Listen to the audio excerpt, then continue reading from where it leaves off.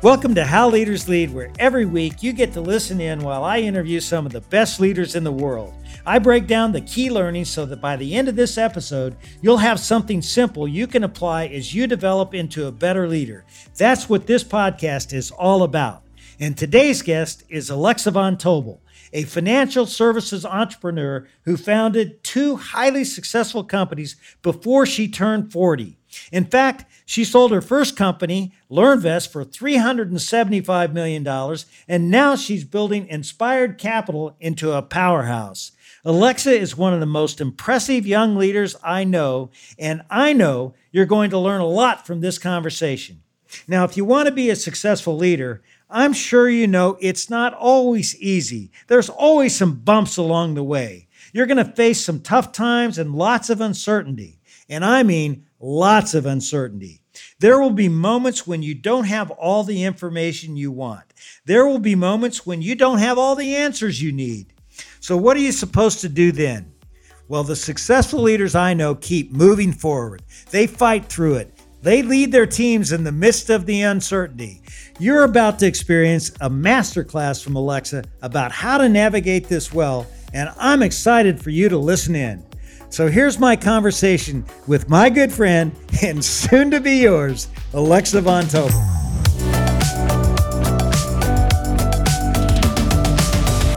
Alexa, thanks so much for taking the time to be on this show with me. I appreciate it. Thank you so much, David. I'm honored, and this is going to be a ton of fun. You know, Alexa, you certainly do have an amazing story, and I'd like to go back to the beginning. Could you tell us about your upbringing? Sure. So a little known fact, I was born in Kentucky. Really? You know, I'm from Louisville, Kentucky. No way, David. How did we not? I mean, now we know. Okay, that's fantastic. Now we know. Because there's not many of us. No, I was born in Kentucky, Madisonville, and then moved to Jacksonville, Florida when I was 8 months old. So I'm really in my heart a Floridian. Grew up with two older brothers. My dad was a pediatric specialist, and my mom was a pediatric nurse practitioner, and they actually specialized in children who had really rare issues at the time, things like autism, ADHD, a bunch of that early work that was not that well known about in the 80s and 90s. And then I attribute a lot to being the youngest and to having two older brothers who really looked after me, but also kind of always said to me, if you want to hang out, you got to keep up. And that really sets a tone for your life. So your mom was a nurse, your dad's a doctor. What was it like growing up in a medical family? I always joke that I'm like, I don't know if I ever saw a doctor myself when you have that many people. And both my brothers are actually doctors, David. So no, I think my name is Alexa, right? Which now everyone knows from Amazon's Alexa. But my parents really believed in using your God-given talents to give back. And actually Alexa is Greek for helper of mankind, Alexander and Alexa. And hence why Amazon named it the helper of mankind. And I think my parents just had a very strong point of view on taking your talents and making more of your community and helping to give back to people that are less advantaged. And that was very much just like in my everyday existence when you grow up in a family who goes to work all day long to help people who really, really need it. So I would say it was a great foundation for my values. I talked at the top of the show, I talked about how every leader has to work through uncertainty. And certainly you had that very early on in your life. As I understand it, your father actually passed away when you were just 14 years old. How did that impact, how you lead today when you reflect on it? So much. And I'm so glad you brought that up, David. Having something really unexpected happen, and obviously losing a parent as a child, it's your worst fear. It truly is. And then when it comes true, I think, and I'm now it's like 20 plus years out from it having happened, you never really get over it. And I think I've always been a really positive and optimistic person my whole life. And it actually didn't change after that happened. If anything, my way of healing was sort of seeking for how does going through something like that help you?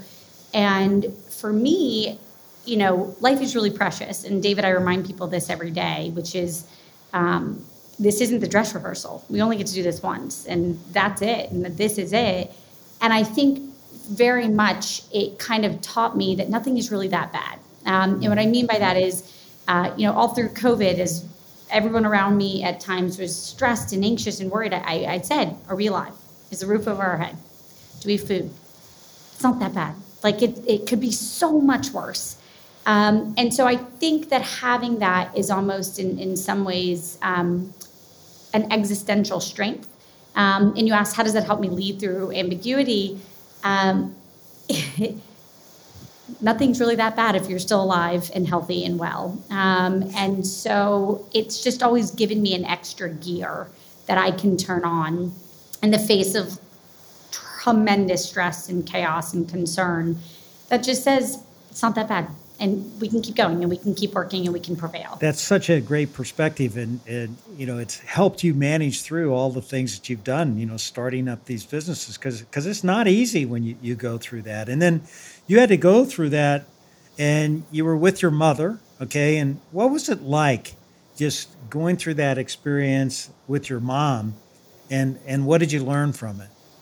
First of all, my mom is absolutely the hardest working person I know. And I think one of the things, again, we all learn by watching the people around us, right? And now that I have children, I'm so mindful of what they see and how they see us, move through this world, because so much of what you pick up from your parents is just what they do. My mom woke up every morning at 5 a.m., would get us out of bed, would pack our lunches, would, even through everything she was going through in her life, she truly was just a rock of making sure that all of the things we needed were right there. And, in retrospect, I mean, my mom has always been somebody that I admire. And now that I have 3 kids of my own, oh my God, I admire her so much. I'm truly blown away by the sort of things that she was able to do and keep all the trains running for us through everything that she was emotionally going through. And again, that kind of comes back to a little bit of my orientation on life, David, which is like, things are, we're alive, we're healthy, we're here. And then number 2, just this incredible work ethic that through everything, rain, sleet, snow, hardship, stress, anxiety, just if you put in the work, good things happen. And I really do believe that is a North Star to me. And one thing I will quickly say as an entrepreneur, David, and there are days at work where you get your gut punched. You can't breathe because something so bad has happened that you're so anxious and worried about. And I think one of my orientations was you have to show up every day and give 110%.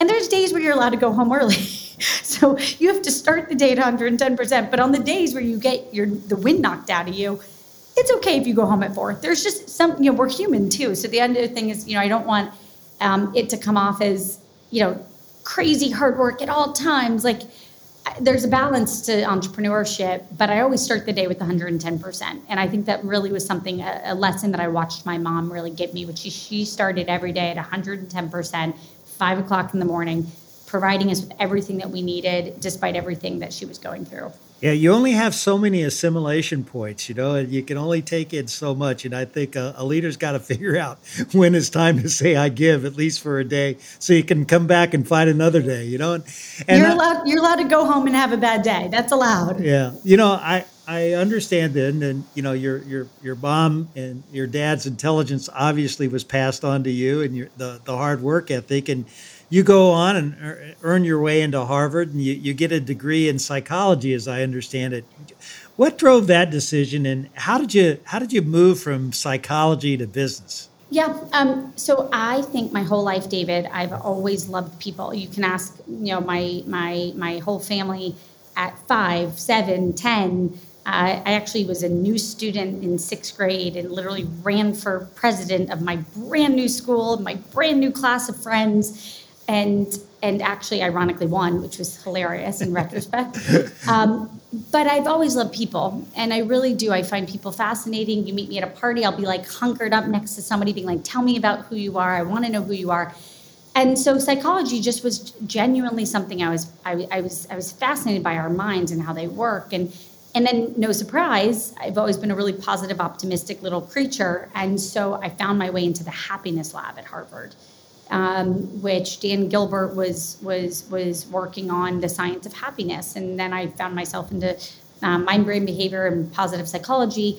And I just studied something that I loved. And so that's that. And was so grateful for doing it, because the whole meaning of life is not always work. And, it's really finding fulfillment, finding that deep self-actualization. And, no surprise there, David. It doesn't come from taking easy paths. It often comes from taking hard paths and working hard and overcoming adversity. And so actually working in the Happiness Lab gave me a really great framework for understanding my own self-actualization and who I want to be and what makes me tick. And so anyways, I loved it. It was fascinating. I have to ask you this while we're on this. What would be the one thing that you've learned really boils down into personal happiness? So it's really straightforward, actually. And I wrote the beginning of my senior thesis on it, which was, they took groups of people and they said, you can either write down one thing that you've always wanted to come true and we'll give it to you that will make you happy. Or if you're like a coffee and tea drinker, just your regular cup every morning, perfect. What makes you happy? Unsurprisingly, most people said, I know myself so well. I'll go to the top of my list and I'll pick the thing. And the punchline of that is we're really bad about knowing what makes us happy. What makes us happy, David, is consistency, continuity, knowing small things that you love that add up long periods of time, like a great cup of coffee or being married to somebody you like waking up next to. But again, on the list, people are always like, more money, more things, bigger house, winning the lottery. Unsurprisingly, winning the lottery doesn't make you happy. In fact, it actually makes people really, really, really unhappy. And so the takeaway from that is it's really simple things. It's knowing what gets you excited, being with people that make you happy, simple things. It's not more things. It's not consumption. So it was a great orientation to be 18 to 21 and learning about those things. Yeah. I think it created a great foundation. Yeah, you get that at an early age. It obviously helps you as you go forward. And you seem to be someone who's gotten a lot of joy about the businesses that you've created. When did the light bulb go off for LearnVest? And tell us about it. Yeah. So you asked, how did psychology go to entrepreneurship? But if you go back in my own life, I was an entrepreneur very early. I remember having a little piggy bank and trying to do things so that I could buy more leotards because I was an athlete. And then I remember, I didn't have a lemonade stand. I was just selling things from my house, like on the front literally on the table. My mom at one point, I got in a lot of trouble for taking a little piece of art off the wall and going and selling it. My mom's no is the headline there. All that said, when I got to Harvard and graduated, I had this huge light bulb go off where I was like, I'm an entrepreneur. And the truth is, my dad was an entrepreneur. He'd run his own medical practice, and my grandfather was an entrepreneur. He had started a series of lumber yards, like Home Depots. And the more I thought about it, I was like, oh my God, this actually runs in me. I am an entrepreneur. And it was one of these big moments, David, where the light bulbs went off in my head, where I was like, that is my love of building. And I really do love to build. I love it. So the idea for LearnVest came from when I had graduated. I'd been fortunate to get into Harvard Business School. I got great jobs on Wall Street, on investment banking and sales and trading and all these offers. And I remember thinking to myself, it's the first time in my life where I'm making my own savings, my own money. And I always wanted to have my finances ironclad. And I remember when I had lost my dad, my mom overnight was taking care of our finances, and that she was quite capable of doing that, but she hadn't really done it. And I just remember having this really clear thought that said, I will be good at this. No matter what, my whole life, I will be able to take care of my own finances and be really empowered in it. So I went to Harvard, no classes on it, David, literally financial literacy, 0. And after I graduated, this light bulb went off where I said, I'm sitting here and I'm very good at finance and I'm very good at math, but I can't believe that I don't even know how to learn the basics of my wallet. How is that a thing where being, somebody who's lucky enough to go to a great school, and LearnVest was born because it stood for Learn, Earn, Invest. You have to learn about it, you have to earn it, and then you have to take care of it. You have to invest it. And I said, I'm going to go build that for modern people online for America. And then once that light bulb went off and everything turned, I was infected. I couldn't get it out of my head. And I actually founded it May of 2007, and I didn't drop out of Harvard Business School until December 18th of 2008. So I was really percolating on it for a while there.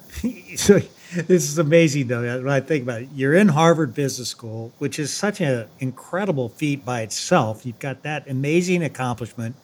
And then you muster up the courage to start your own business, and you actually drop out of Harvard. You had to have 1 million people tell you that you were crazy. How'd you handle all the no's? It's so funny.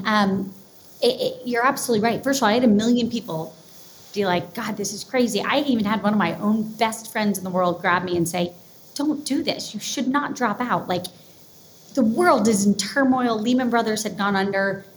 It is a crazy time. Don't go do that. And honestly, kind of goes back to my life orientation of I was okay having my own point of view, and I didn't need that validation from somebody else. There's this psychology study, David, that I learned about where they took people in their 90s and asked them, what do you regret? And here's the punchline of that whole study, which is they didn't regret things they did. They didn't regret the person they kissed, or they didn't regret, the job they quit, or none of that. They always regretted the thing they didn't do, the swing they didn't take.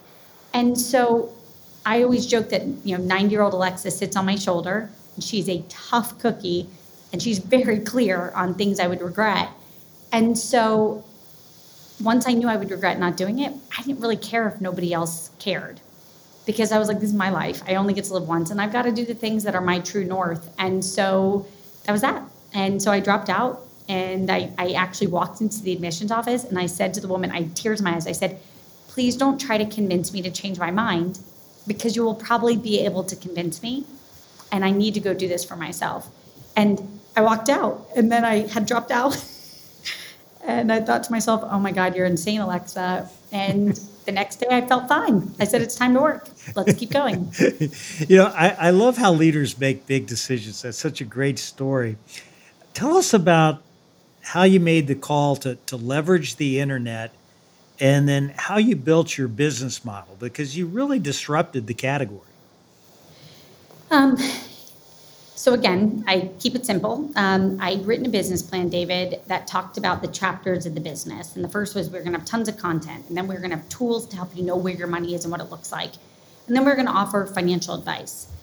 And what was so straightforward for me was the financial advice piece was really the big disruptor, because people had never made it affordable for the masses.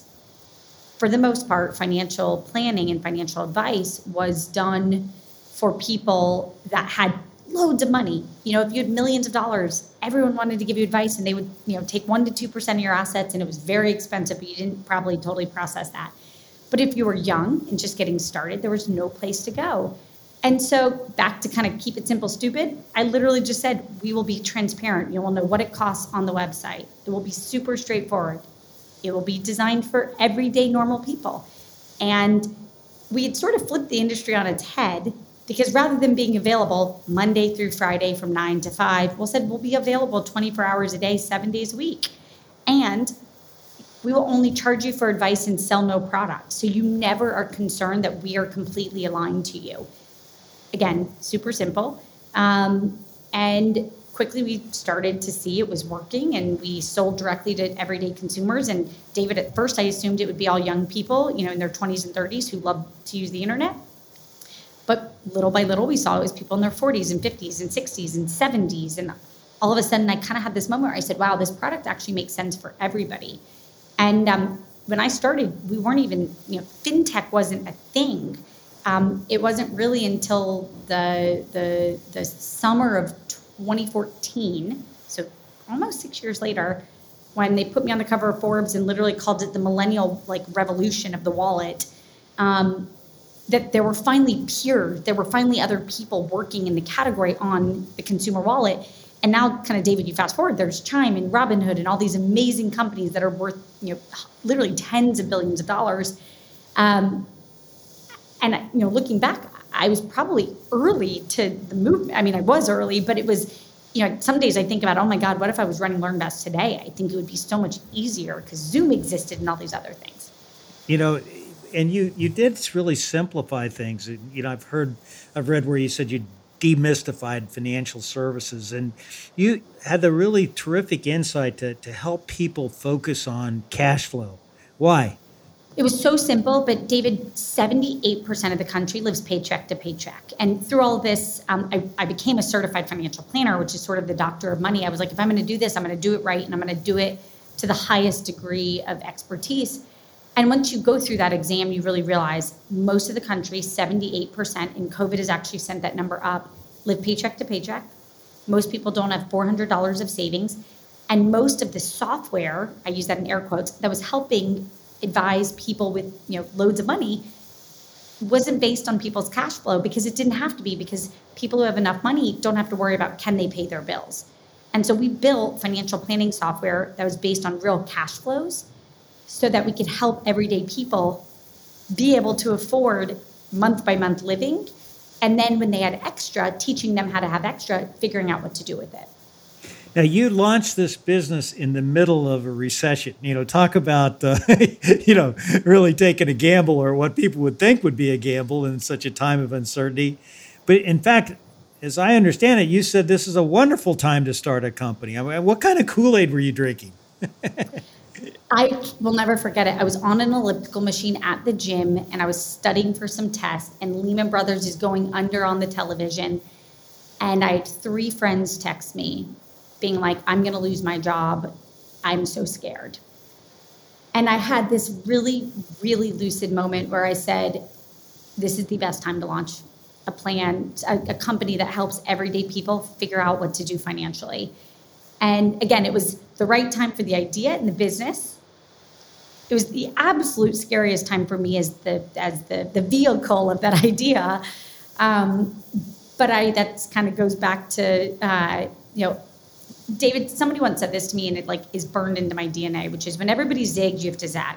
You can't run where everyone else is running. You got to run where people aren't looking, and you got to run when people are too scared to run. And it was just the right call. And I knew it deep, deep, deep in my heart that it was the right decision. And then I just had to have the guts. It was really about having the courage to actually just follow through.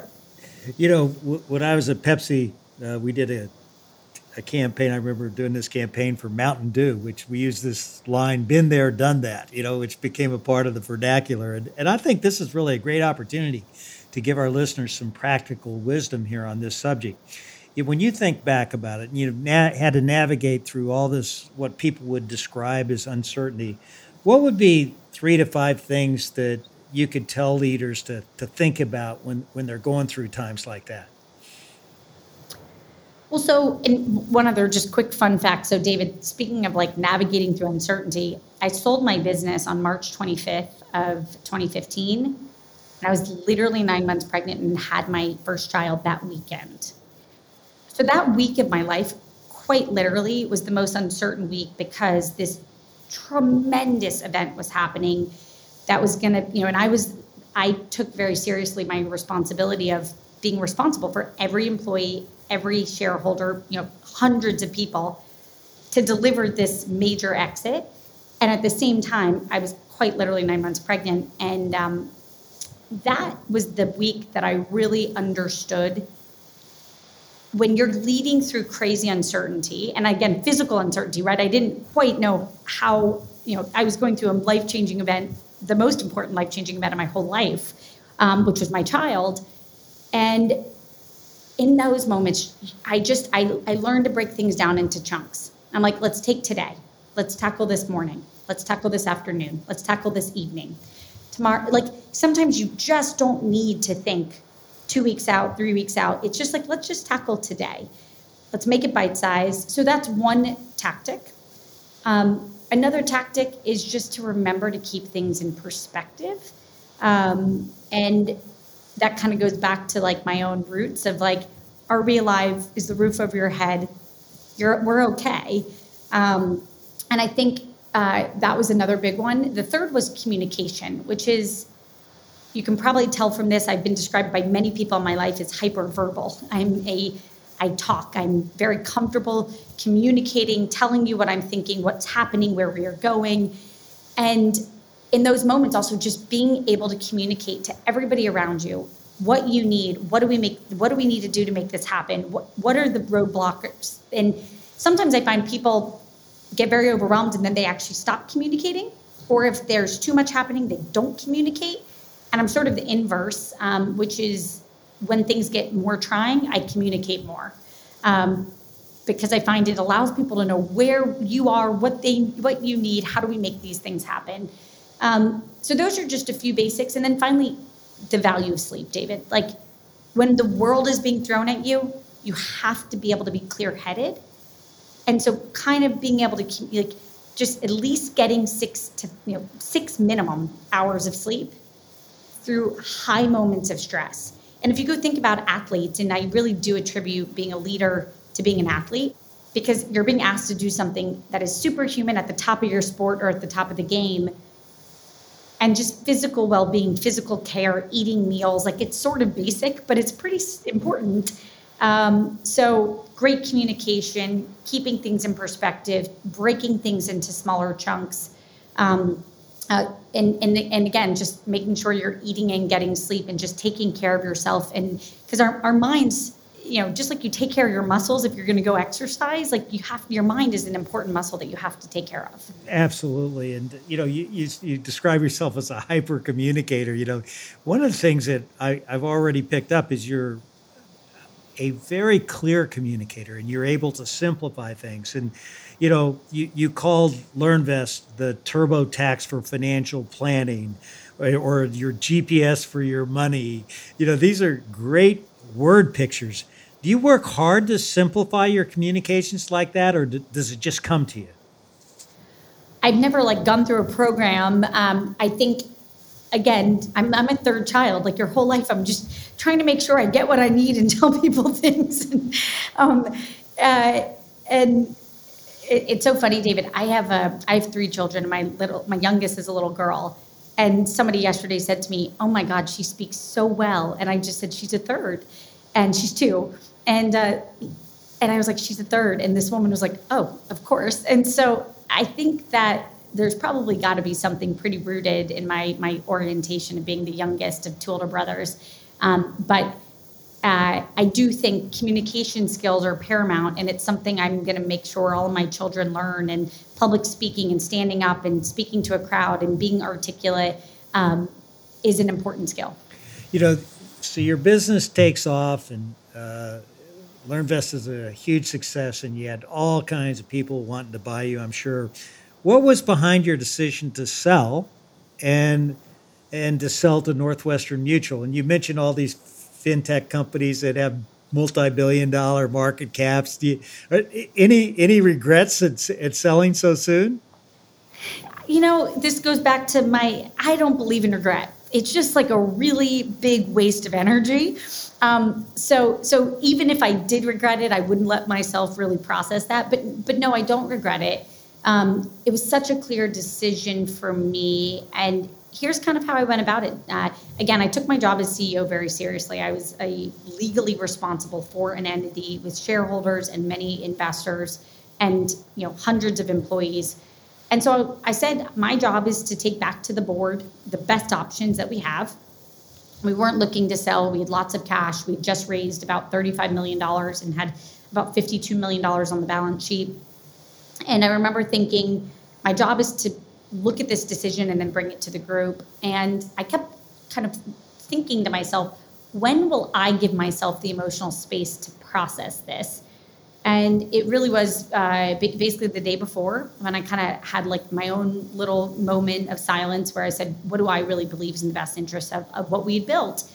And we signed all the documents, and the board of Northwestern Mutual asked me to send a quick video that just said why I was excited to enter this, and they really called it a merger, which was adorable because Northwestern Mutual is worth billions and trillions of dollars, literally manages $500 billion of assets, and little LearnVest was this big.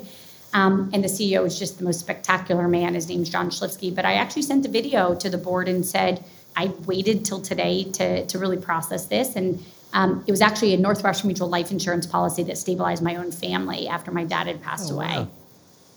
And I said to them, I know the power of what this brand does for a family. And they have 8,000 financial planners who go around the country to protect families from the unthinkable. And I said, I literally don't know a better place to go put something that I had spent at that point almost a decade of my life building. And so it was that simple. That's so cool. That's an emotional story. Yeah, it was one of these moments where I said, I feel like my dad's looking down on me and I know exactly what I'm supposed to do. He's got to be so proud. I can tell you that, so you sell to Northwestern Mutual, this, like you say, this $1 billion company, that had to be hard though, going from running your own show to a more bureaucratic environment. I understand you're the chief digital officer and then took on more responsibility. How'd you shift your mindset, Alexa, from leading your own company and being part of a larger organization? So first of all, I really knew what I was getting myself into. We spent a lot of time thinking about how do we come together. And again, we used the word combination, but we really did share a value system. I believed in financial planning for everyday Americans. Northwestern Mutual for 161 years had been protecting everyday Americans. And so when you have, it's sort of like a marriage. If you share the same value system, you can put a lot on top of that. And so I went into this eyes wide open and I really said to the CEO, I said, I committed to stay for 3 years. And I said, at the end of that, my goal is really simple. I don't want you to regret your decision. I want you to feel it was one of the best decisions you've ever made. And so that was my orientation. I was like, if I'm going to do it, I'm just not going to be, most founders sort of sneak out the back door and are ready to get out of it. And it is hard. And that going from being the boss to being, I was still CEO of LearnVest, but then I took on a role where I reported into a CEO. But I went into it eyes wide open, David. I really knew what I was going into. And I kind of took this as like the end of my MBA intellectually. And I said, I'm now going to get to go inside of a company that has, thousands of employees and literally budgets that span, truly just massive amounts of money. They do almost 40 billion of revenue. And I'm just going to learn everything. Like I'm a sponge. I was, 30 years old. I was like, I can soak in so much from this learning experience. And I'm so grateful they invested so much in me, David. And I really did learn so much. And probably one of the most important documents of my life is a note that the CEO gave me after I left, where he said that it was one of the best decisions of his entire career. And my husband's so cute. He literally framed it. But as you would imagine, there were moments of it that were beautiful and so exciting and so much learning. And then there are also moments, of course, it's like you're taking a tiny, fast-moving company in New York that's like focused on breaking things and a big company that has just such tradition and such values and can think in decades, and you're bringing them together. That's like a punchline of an integration. And so our commitment was just to this North Star. We're going to make sure that we build something better. And I'm really proud that that's where we are. That's great. I love the fact that your husband framed that letter, which meant so much to you because that was the goal you had when you set out. That's fantastic. So how'd you end up founding Inspire Capital? So you kind of get a sense of how I think and operate. And when I was building LearnVest, I dropped out of Harvard Business School, 24, 25. And I was in New York City. And I remember having just this simple moment where I'm like, I am in New York City. Where is the capital? Literally, I kept getting on planes and flying to the West Coast. And then I have to raise more capital. I get on a plane and fly. And I kept being like, New York City is the capital in my mind of the planet. It's just this incredible place of art, history, culture, grit, stamina, tech now, crypto. And I just had this deep moment where one of my board members was this incredible entrepreneur. His name is Lee Barba. He was part of selling a company for about $1 billion to TD Ameritrade. And he was simultaneously, David, the toughest grader of me and the most empathetic, loving, supportive mentor of mine. And he made me so much better single-handedly. He was this one human who just constantly pushed me and it would send me the notes at 3 a.m. being like, I know you're not sleeping. I'm with you. I'm not sleeping either because I'm worried about you, but I'm in it with you. And I just had this really simple kind of product market fit moment where I said, if you build a venture fund that is chock full of people who've built companies before, who care about founders, not in this like arm's length way where you're like a cell in a spreadsheet, but like you really have been in it, you understand what it's like to build businesses. It's really simple. It's going to be a phenomenal organization. And it had always been in the back of my head. And then one day I was sitting there and it came out of my mouth. I was like, it's just inspired capital. It's capital that knows and understands everything you're going through. And then I literally looked up and I said, is that name taken? And I bought it that day. And then once it kind of goes back to the basics, once an idea gets in my head, I kind of get infected by it. And I said, I really want to go build that business. And so Inspired was born, and I made very few phone calls. One was to this woman named Penny Pritzker, who had been U.S. Secretary of Commerce for President Obama, and instrumental now in putting people like President Biden back in the White House. And we had a deep shared history, lots in common. We both lost parents when we were younger. We both have 2 older brothers. We both very much had a similar orientation and a truly fervorous love of building businesses. And I called her and said, hey, I'm thinking about this thing and this idea is in my head. And by the end of the call, she literally was like, can I build it with you? Let's do it together. And then the other phone call was to one of my best friends who had already transitioned she co-founded Paperless Post, and she studied psychology at Harvard with me, and we turned in our senior theses together and godparents of each other's children. And she was my red phone every time I had like a terrible problem that you can't solve because that's what being an entrepreneur is. And I basically said, I'm thinking of building this thing. And she just, each night I'd go over to her apartment and just sit there and talk about what it was and how I thought about it and got it out. And she'd be like, oh, what if it did this? And what if you did this? And then one day I looked at her and I said, are you at Inspired Capital? And she was like, I'm at Inspired Capital. And so the other kind of big secret, and you know this better than anybody, David, is building things with people that you love and respect, because who the people are around the table is more important than the name and everything else. And so, and the last partner is this guy named Mark Batzian, who'd been with me for almost 12 years. And he and I were the deal team selling LearnVest. And I kept joking, if he wasn't sick of me after working with me 9 months pregnant, where nights and weekends we would like do a second shift to sell the company and go through all of that, when I literally was like underslept and quite literally on my last energy leg. And he's absolutely brilliant. And so that was the team. And then we just kept adding people that we loved and trusted to it. And 10 people in, we had 68 years of overlap, and we've founded 10 companies between the team. We just felt like that was the right ingredients to build a once-in-a-lifetime special venture fund. You've got some great startups that you're behind, and it was fun just reading through the things that they're pursuing. And Alexa, I'm sure you hear all kinds of business pitches, but based on your experience, what's the fastest way to get a no, and what would be the fastest way to get a yes? Fastest way to get a no, I'm going to give 2 short answers. One, to make somebody feel like you just really want to be a CEO and you really just want to build any company, and then to not have enough depth. You can understand how deep somebody's thought about something by the level of detail they give you when they answer your questions. So those are 2 pretty fast ways to get no's, is to not have enough detail and to have it really feel like you're a voyeur at entrepreneurship. The fastest way to get a yes is not fast. It's your life's work. There's no way to hack really caring about wanting to build something. And you now have a sense of my orientation, David. Like, LearnVest poured out of my value system. It was just, I got infected with it, and it was going to be over my dead body that I didn't figure out a way to build something special in the category.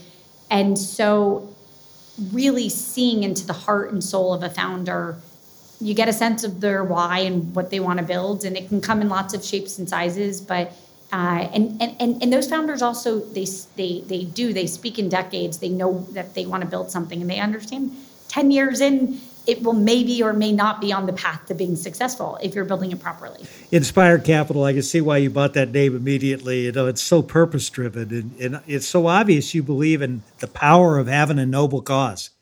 Looking back, Alexa, who believed in you before you even believed in yourself? You got a lot of confidence now, but was there somebody who really kind of, gave you that spur you needed? Yes. As I've said many times, I have two older brothers, and it was amazing. They quite literally trained me. And, my middle brother, his name's Brandon, he used to go running with me at like 11 p.m., quizzing me on like my AP biology exam. And, when I was sixth grade, first of all, he's the one who gave me my winning line of my running for office. What was the line? I can't make this up. Brandon came up with it. He was like, everybody on the right side of the auditorium, raise your hand. Now put it down. Everybody on the left side of the auditorium, raise your hand. Put it down. Are those leadership skills or what? And I got a roar of laughter, and I won. Brandon was the older brother that when I was in third or fourth grade, tapped me on the shoulder and said, I think you can read seventh grade books, and gave me, literature and made me read it and then quizzed me on it. And, just deeply, deeply believed that I could be special. And then my eldest brother was just a really special athlete. His name's Travis, and he, it's so fun to now see him with my daughter, because he's doing the same to her, which is, he'll go, she was riding her bike and he was the one pushing her when, just a year ago. And he's like, you've got this in you. It's in your soul. And I just thought to myself, I was like, oh my God, he did this to me, because he was 8 years older than me. And I was a varsity diver and did many varsity sports. And he used to literally go make me run in sweat bags and plastic bags and just crazy stuff like that, David. But he would give me the confidence that I could be the fastest and be the best. And because of both of them, I'm sitting here today. That's great. You've had so much success, but what's one day in business you wish you could relive because it didn't turn out the way you wanted it to? Oh, absolutely. There was a day where I was in the middle of changing out some really important talent, and this person had showed up, and it had taken me 6 months of finding, interviewing, 6 months of like extremely focused work. And this person finally showed up, and within 8 hours called my cell and said, I'm not going to be able to stay. Something had happened, and it was like a gut punch like you can't imagine. And I was traveling to close a business deal, and literally I called my husband, truly just sick. And he was so cute. He drove and picked me up at the airport, which like nobody does in New York City. It was so sweet. He literally picked me up because he just knew I was like so deflated. And a second one, I'll just give you a second one because actually it's hilarious to me. So I dropped out of business school and we qualified for TechCrunch 50. And that means they pick 50 companies and you get to come present and they put you through a gauntlet. And it basically by qualifying, they believe your idea is a big idea. And I stood up on the stage and presented in San Francisco on September 15th of 2009. I remember the exact day. And I was so proud to be there, and I was presenting my company, and the panel of judges, and you can find it online, there was 4 or 5 of them, literally looked at me like I was an alien and shredded my company with the following shreds, David. They said, I don't know if anyone will ever bring their wallet online. That seems crazy. Gamification of money, that seems absolutely idiotic. And I had done the work. I leaned in and I was like, here's all the reasons you're wrong. But that was a moment where like people literally said, Robinhood can't exist, Chime can't exist, all these massive businesses. And I was humiliated. I got off the stage and I said, I can't believe I'm here. And actually I was but it was, I was so upset. I was like, I'm here. This is supposed to be a triumphant day where everyone understands our idea. And I kept joking, I got tech punched. I was like, instead of tech crunch, it was like getting tech punched. They literally just shredded the idea. And to this day, it's pretty funny, David, because I felt my idea was so obvious. And now the world has made it obvious. And even these big tech guys thought it was a terrible idea. And that was a day that I'm now proud to relive, if that makes any sense. A bad day that turned out great. I recently I've just completed a new book. You're a great author and you've written 2 fantastic books, but I've written a book called Take Charge of You, How Self-Coaching Can Transform Your Life and Career. And, as I listen to your story, Alexa, it seems like you've coached yourself through a lot of big moments. How do you build self-awareness and make sure that you follow your joy? It's a great question, and the answer is simple. You have to surround yourself, David, by people who absolutely tell you what you need to hear, when you need to hear. And if you met my husband, he's this really wonderful, wonderful guy. His name's Cliff. And he will always tell me what I need to hear, even when I don't want to hear it. And even on the days when it's too much to hear, he will be the first person to say, that was dumb, that was wrong, don't do that, please don't do that. And then around the business table, just surrounding yourself with people that you deeply respect, who have zero trouble telling you that was dumb, that was wrong, don't do that.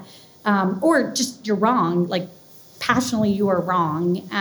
And so you can kind of get a sense that Inspired, it's a bunch of people that have known me for a really, really, really long time.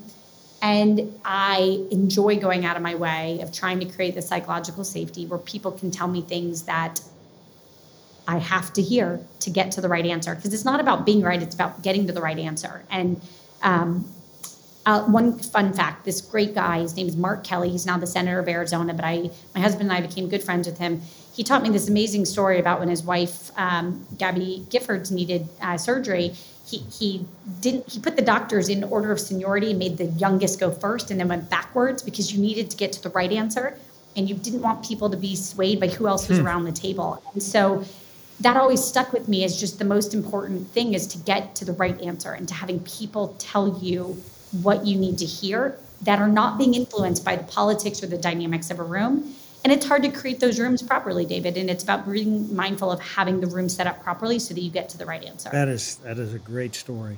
Alexa, this has been so much fun. And I want to have a little more here with you, do a lightning round of Q&A. What 3 words best describe you? Energetic, optimistic, and a believer. I'm a believer in entrepreneurship. What's your superpower? My energy. Now, you've got kids, so I know you'll have a good angle on this one. What Marvel character reminds you the most of yourself? Oh, my God. I'm like, there's no character, David, that's coming to mind that is like enough of a jokester, and I don't have one. I don't know. You kind of remind me of Black Widow or whatever. Where she does a little pose there. I can see you doing that. You're athletic, If you could be one person for a day, who would it be and why? I would love, I would love to be one of my great-grandmothers. And somebody I didn't really know and just get they're why I'm here, and people who paid it forward to me, and just to literally like walk in their shoes and understand the sacrifices they made for me to be able to sit here. What's your biggest pet peeve? Oh my God, David, I'm the most impatient human you've ever met. There's not an ounce of patience. I have to muster patience every day. It is a meditation. What's something about you that few people would know? I live I live for singing. And I'm the least talented singer you've ever met in your life, just like not 1 ounce of talent. And my husband and I both, we would do anything to be able to be phenomenal singers because we just admire it so much. Do you have any hidden talents? You're not a singer, but do you have a hidden talent? Yes, I can whistle with my tongue alone. And I have a bunch of random hidden talents. But no, I was a platform diver. I was an elite gymnast. I can sew, I can cross stitch. I mean, literally, I've got a lot of random craft talents in my DNA. What's the favorite thing you'd love to do in your spare time? I like to build things.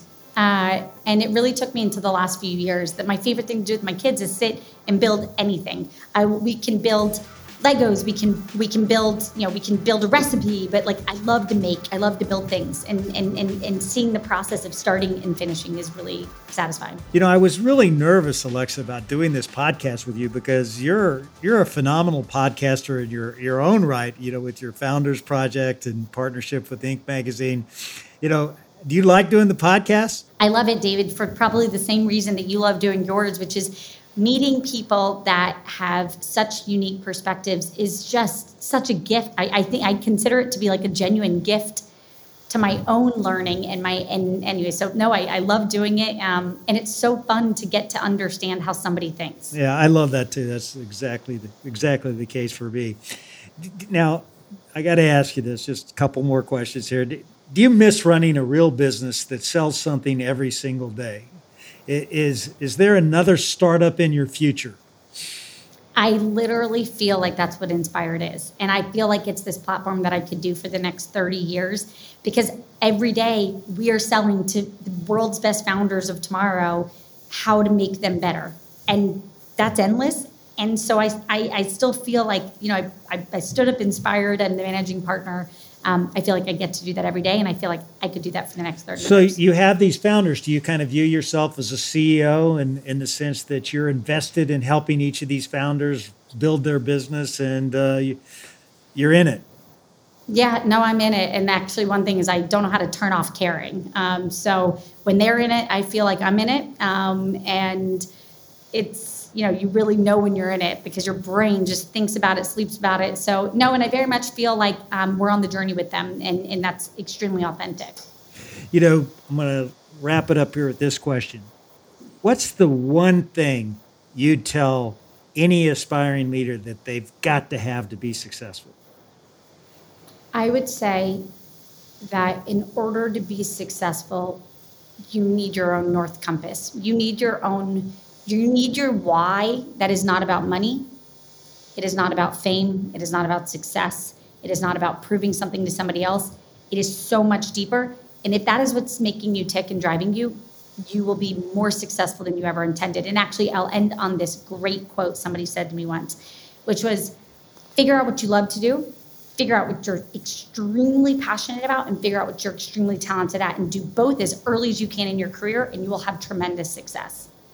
Fantastic advice. And Alexa, you are a superhero. You're unbelievable. I'm just pleased that I had the opportunity to learn from you and to hear how you think. And you're inspiring, and Inspire Capital sounds like the perfect place for you to be.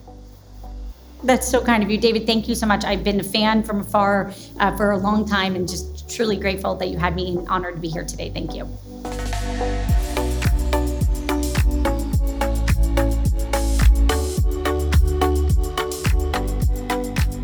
When I listened to Alexa's story, it reminded me of 2008 when I was a director of JP Morgan Chase, and when we had the financial crisis where everybody thought the whole world was turning upside down. You want to talk about uncertainty. People didn't know if every bank was going to go bankrupt, if they were going to be able to get their cash, when the country was going to come out of this. To tell you, it was a brutal time. And let me tell you something. I saw a great CEO in action then. I saw Jamie Dimon, the CEO of JP Morgan Chase, step up and handle this crisis with incredible poise. He could have been paralyzed, but no, he said, we've got to take the actions that will get the financial system out of the ditch and will get our country out of the ditch, because this country and this financial system is the strongest in the world, and we will be again. That kind of confidence in uncertainty, that action when most people could be paralyzed, is what made him a great leader. So let me ask you, what is it for you? Is there a particular decision that you need to make? Are you feeling paralyzed? Is something holding you back from moving you forward? Well, take a minute and picture that one thing in your mind. Take a minute. Okay, now you know exactly where you're stuck. where you're experiencing that uncertainty, I now want you to think of your very next action step. Now, I don't need you to think of the next 10 steps. What's the very first step? Whatever it is, take that step today. Don't wait, don't delay. Let's get moving. So do you want to know how leaders lead? What we learned today is that great leaders have learned to navigate uncertainty and they keep moving forward. Thanks again for tuning in to another episode of How Leaders Lead, where every Thursday you get to listen in while I interview some of the very best leaders in the world. I make it a point to give you something simple on each episode that you can apply to your business so that you can become the best leader you can be. I'll see you next week.